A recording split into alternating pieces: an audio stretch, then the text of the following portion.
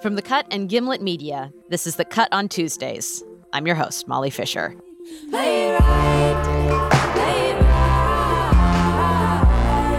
Play it right. Play it right. Play it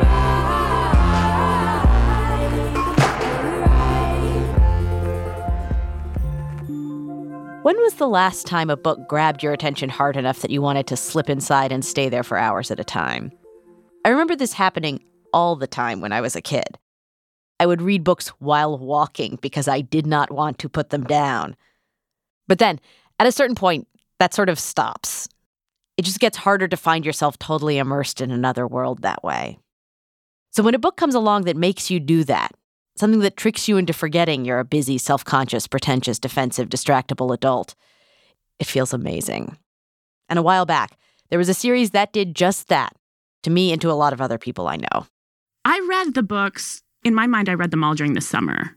I remember I was lying with my friends on the beach, and we were like so deep in like Ferrante world. You were all reading it? Yeah, we were all reading them. But we were reading passages of the books to each other. Oh my God. It was like we were just so obsessed with even just her writing at that point, which felt like philosophy. Yeah. And I remember we did the same thing where we read an interview Ferrante gave in Vanity Fair, which we also were reading aloud to each other. That's Ruth Spencer, The Cut's deputy editor. And the books we're talking about are called the Neapolitan novels by Elena Ferrante. An adaptation of the first book in that series, My Brilliant Friend, is coming to HBO later this month. And we're using that as an excuse to revisit the Ferrante novels and to talk about why we couldn't get enough of them. According to their publisher, the Neapolitan novels have sold about 10.2 million copies worldwide. Back in 2016, the New York Times had a story with the headline, "Ferrante Fever Continues to Spread." In this episode, we're going to be looking at their journey to international success and talking to women who have all different relationships with Ferrante's work. From the translator whose English language versions have made her a star in her own right, to a woman who runs tours of Italy for Ferrante fans. Ruth and I first discovered the novels a few years ago. For a while there, actually, it seemed impossible not to. Because roughly every woman and also many men whom I encountered were talking about them all the time. I remember my ex-boyfriend asking to borrow them and me being like, my books? My Ferrante books? I mean, I guess you can have them, but like you have to give them back. And then being like, oh God, I've underlined all these sentences. Oh God. What kinds of sentences did you not want him to see underlined? I mean, anyone seeing underlines and marginalia is a nightmare, but... Betrayal, underline, underline, underline, underline, you know, like... Rage. Rage, yeah, exactly. Sex rage. Yeah. The book spanned decades in the lives of two Italian women. From their childhood in the 1950s to their involvement in the political radicalism of the 60s and 70s, up to 2010. That's when one of the women, who's now a successful writer, learns that the other, who still lives in the neighborhood where they grew up, has disappeared. So the writer, who's named Elena, or Lenu, is trying to piece together what happened to her friend Lila. Growing up, they recognized early on that the two of them were the smartest kids in the poor part of Naples where they lived. As children, they barely saw the world beyond their housing blocks. And Ferrante makes the neighborhood a whole world. It's vivid and oppressive at the same time. Both Lila and Lenu want to escape however they can. They want to have big ideas and make big plans. But their parents don't want them to go to middle school. No one expects girls to amount to anything. There's violence everywhere, and they don't even speak the same language as the people in charge. They speak this regional dialect. At the center of the story, though, is the way these two women have been inside each other's heads for their entire conscious lives. Calling it friendship almost makes it sound too simple.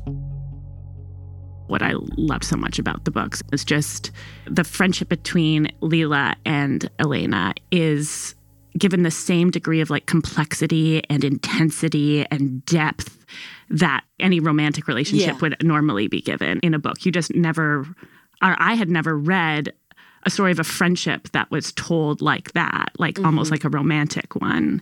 And I've had many friendships in my life that have felt like that, where there's been so much love and betrayal and jealousy and like mimicry and like all kinds of shit that like took such a huge toll on my life.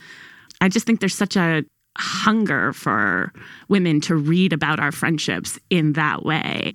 I connected so much to the way that Leanu just sort of admires Leela so completely. Like, there's so much discussion of Leela's mind and her brain and how she thinks. And how she, like, teaches Leanu new ways of thinking. How, like, she's like, oh, I used this logic because it was the kind of logic that Leela always used on me when she was making arguments. Totally.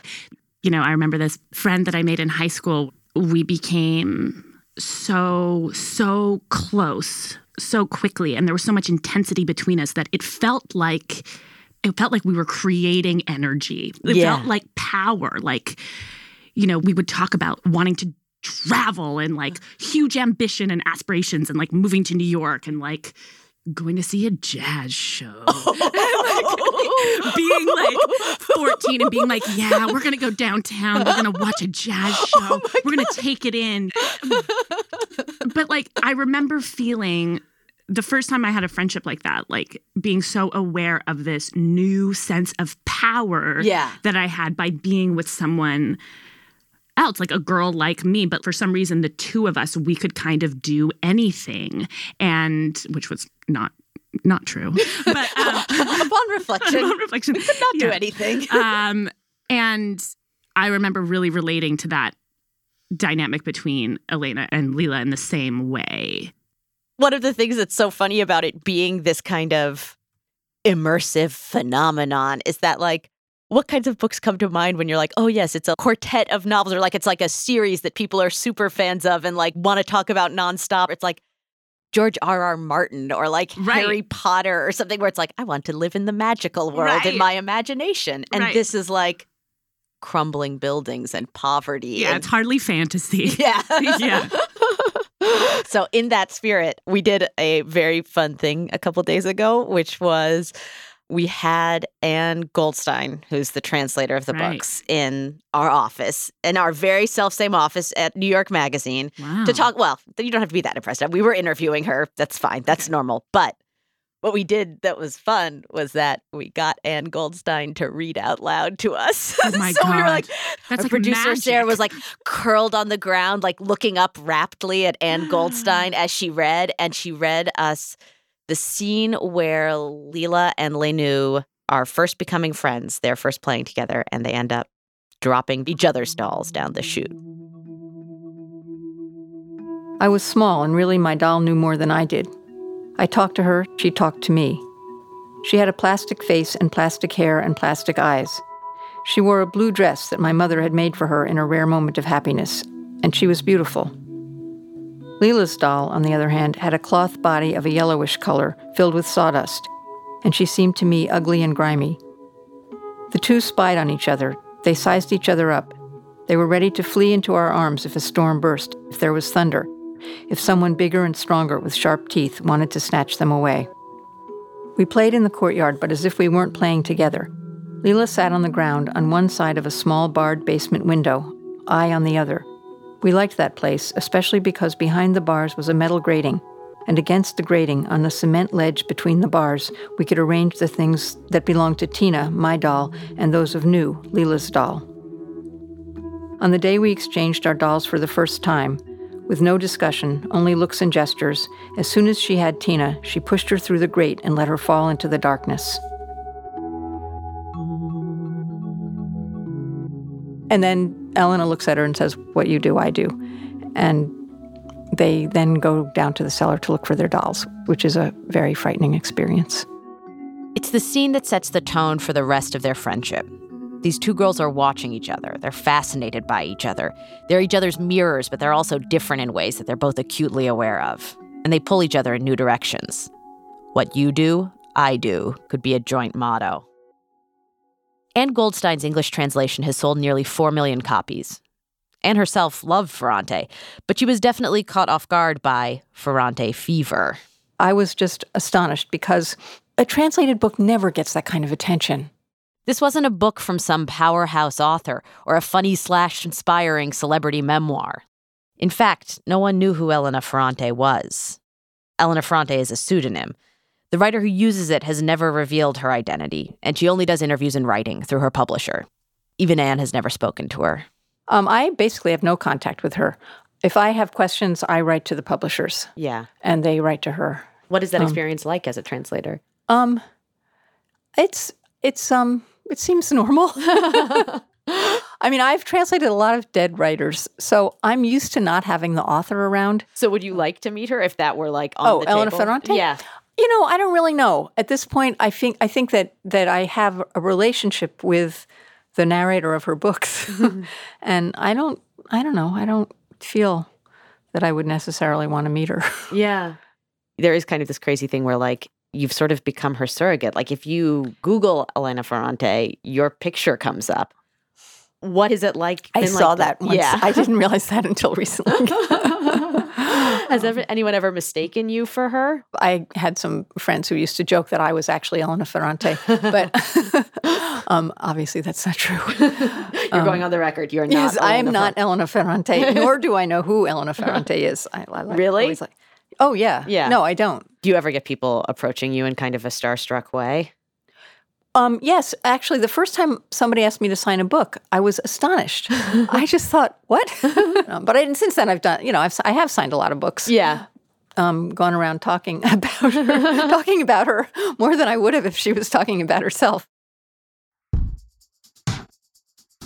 Obviously, people love a mystery, so there's always been speculation about who the real Elena Ferrante might be. A couple of years ago, an Italian journalist named Claudio Gatti published a story claiming that a translator in Rome named Anita Raja was the author of Elena Ferrante's books. He was working from real estate and financial records. And a lot of fans were upset that he was trying to reveal Ferrante's identity. She'd wanted to be anonymous. She'd wanted the books to speak for themselves, without the distraction of having a particular person attached. Neither Anita Raja nor the publisher ever confirmed or denied it. So when I saw the article, I was like, oh my God, what's happening? Just because the name sounds so Indian. Samhita Chakraborty has worked as a books page editor for a national English newspaper in India for the past 8 years. Suddenly this weird connection that I have with this name that may or may not be her. Yeah. But it was just that 1 week of utter excitement that, oh my God, she sounds so Indian. Samhita's written about Ferrante. She's a huge fan. She says that the books speak directly to the experiences of young women growing up in India today. I mean, she was talking about post-war Italy, but it seemed that these two girls could be right here in India. How did you feel like it resonated in a specific way? Very specifically, I would say it's the gender roles. So in urban India, I would say we're told that, girls and boys are growing up the same, but it's not true. We have different rules for girls. Girls need to come home by, say, 6 p.m. That's when the sun sets here. But boys can stay out a little more. Older brothers can discipline the younger sisters and older sisters. We've grown up with what we feel are liberal modern parents, but always having to fight. So I think the gender rules are a huge part of why they resonate with women in India.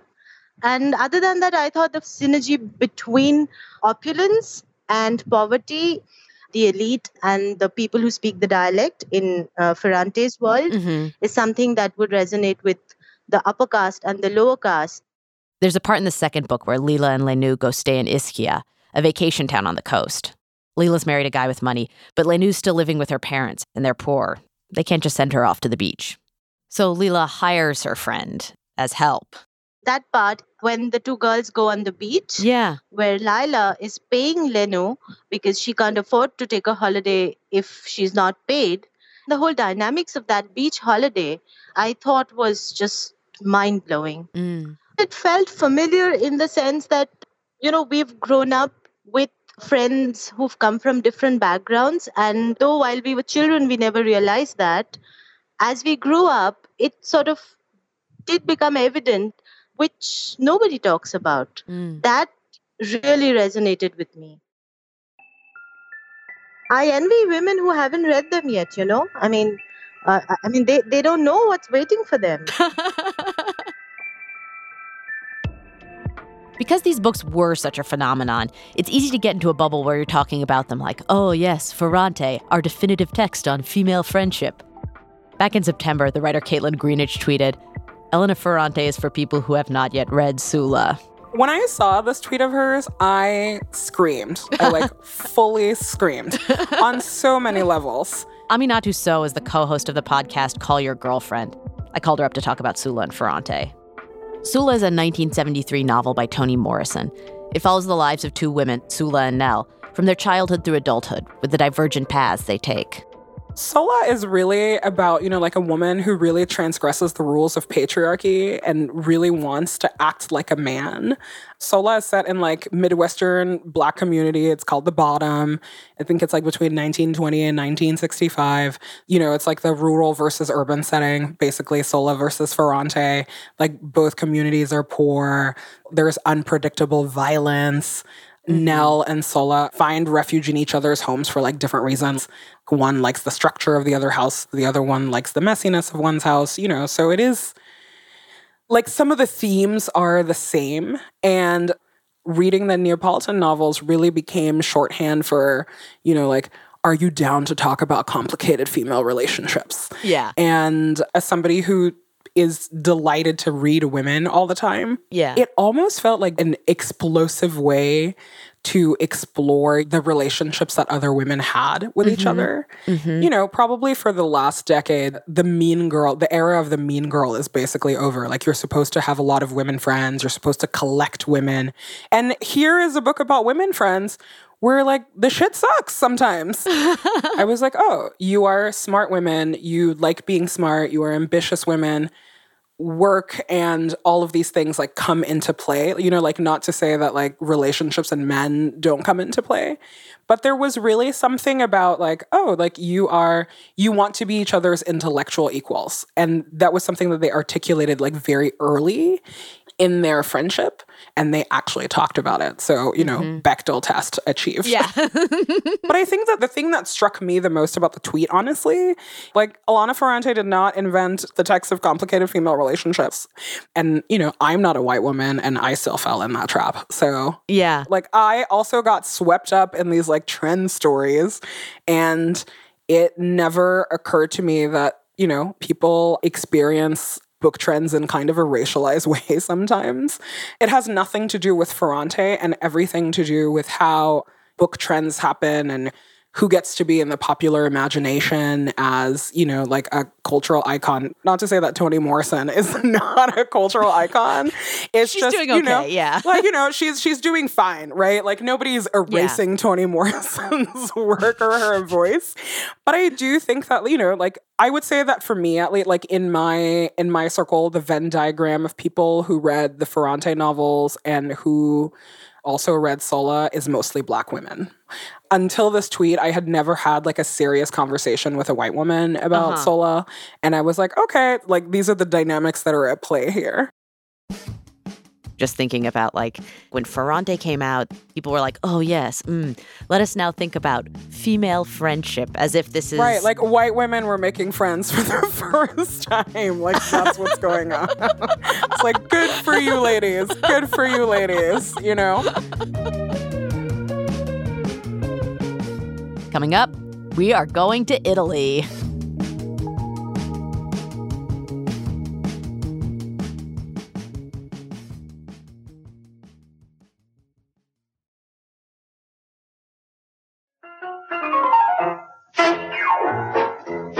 Welcome back to The Cut on Tuesdays, where we're talking about Elena Ferrante.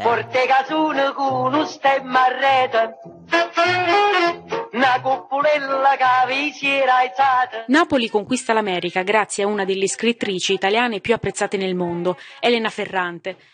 In my conversation with Ann Goldstein, Ferrante's English translator, she made this nice point about the way the books suck you in.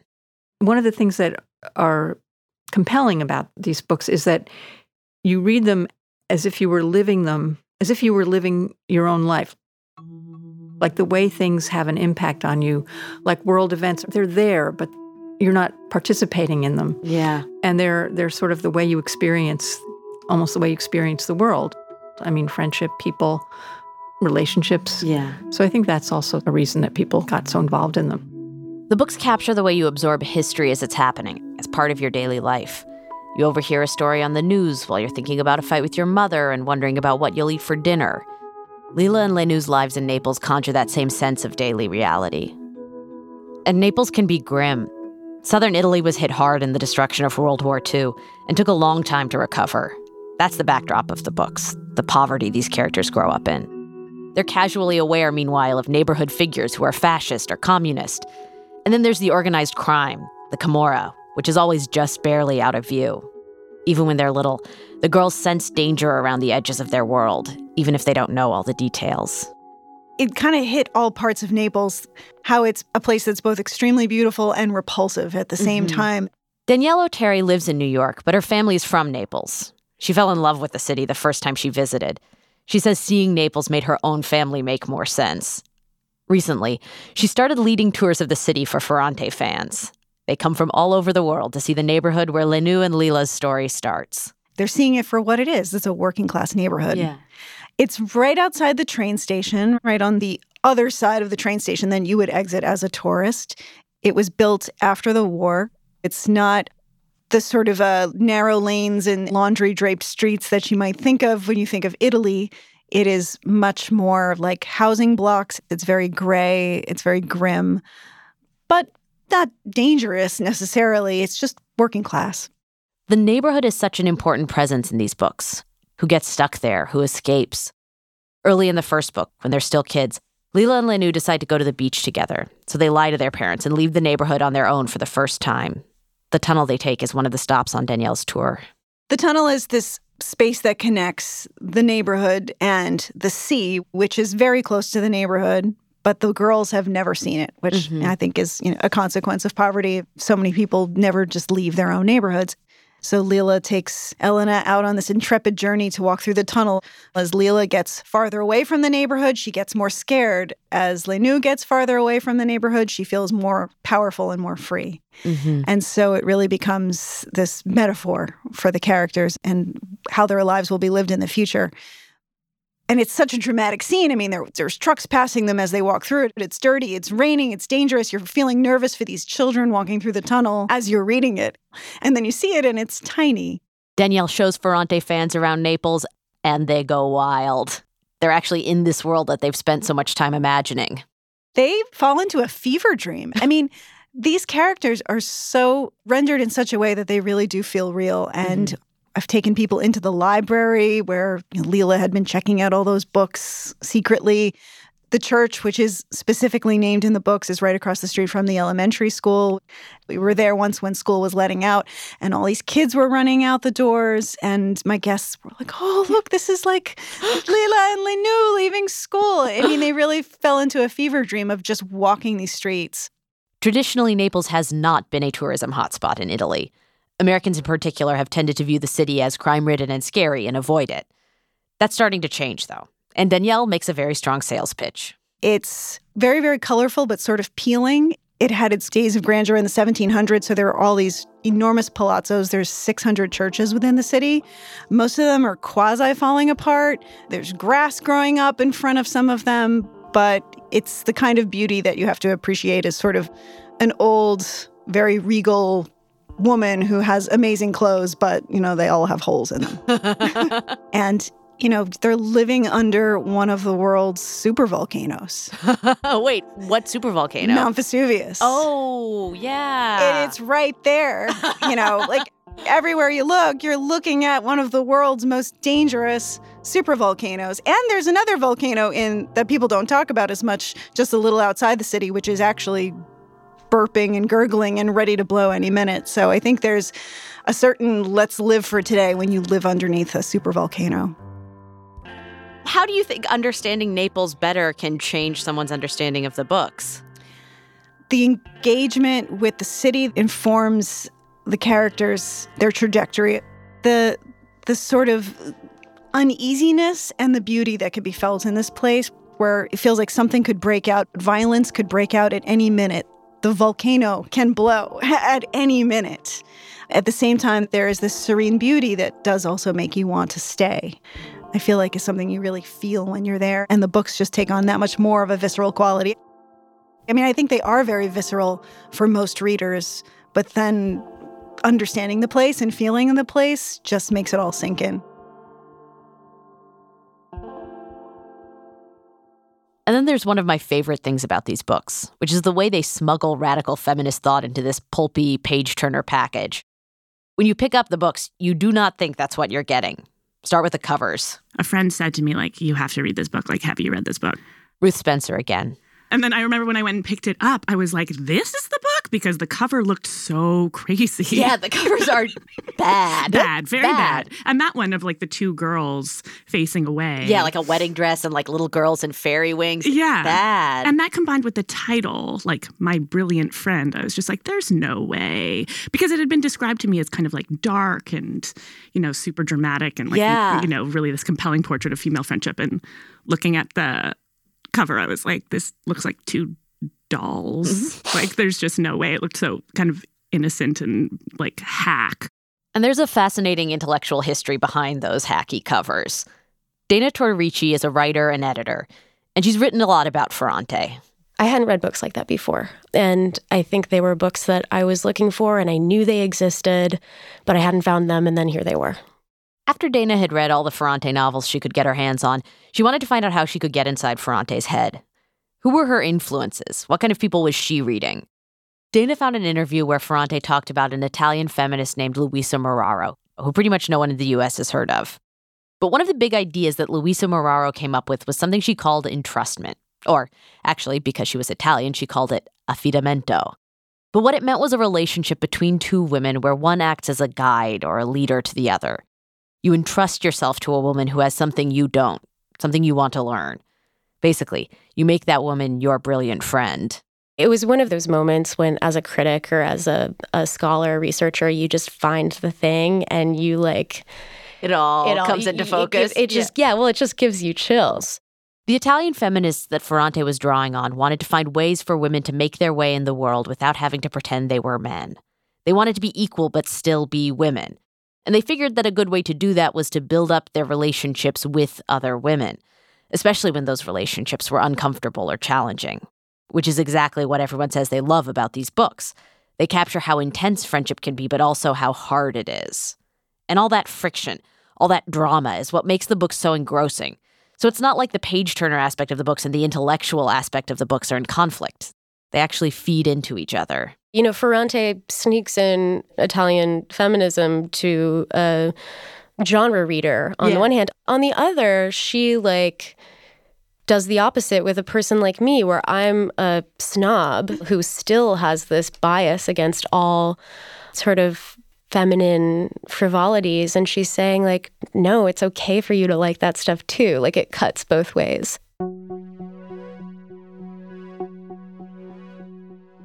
Dayna said she thinks about Ferrante when she's doing her own work, when she's trying to say things that aren't always easy for people to hear. I think she's really brave. And contra the anonymity issue, I think that it requires incredible bravery and commitment to write this way, especially if in regular life you're a person or a woman who feels it's her job to maintain a social fabric, to keep things smooth, to pacify and please, to just write the truth, no matter who it hurts, is powerful.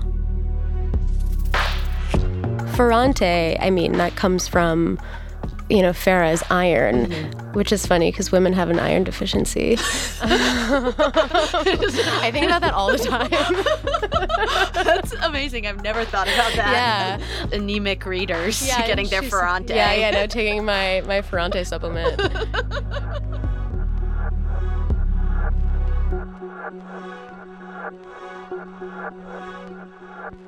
That's it for this week's show.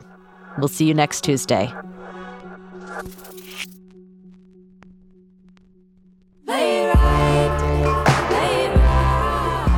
The Cut on Tuesdays is produced by Sarah McPhee and Olivia Natt. Our senior producer is Kimmy Regler. We're edited by Stella Bugbee, Nazanin Rafsanjani, and Alex Bloomberg, who recently uttered the phrase slaying Lukes. Music, sound design, and mixing are by Haley Shaw. Our theme song is Play It Right by Amelia Meath, Nick Sanborn, Molly Sarley, and Alexandra Sauser-Monig. Special thanks to Irene Zami and Elena Ferrante, wherever she may be. If you're looking for books to fill the Ferrante-shaped hole in your heart, check out the list of recommendations from today's guests in our podcast description. The Cut on Tuesdays is a production of Gimlet Media and The Cut.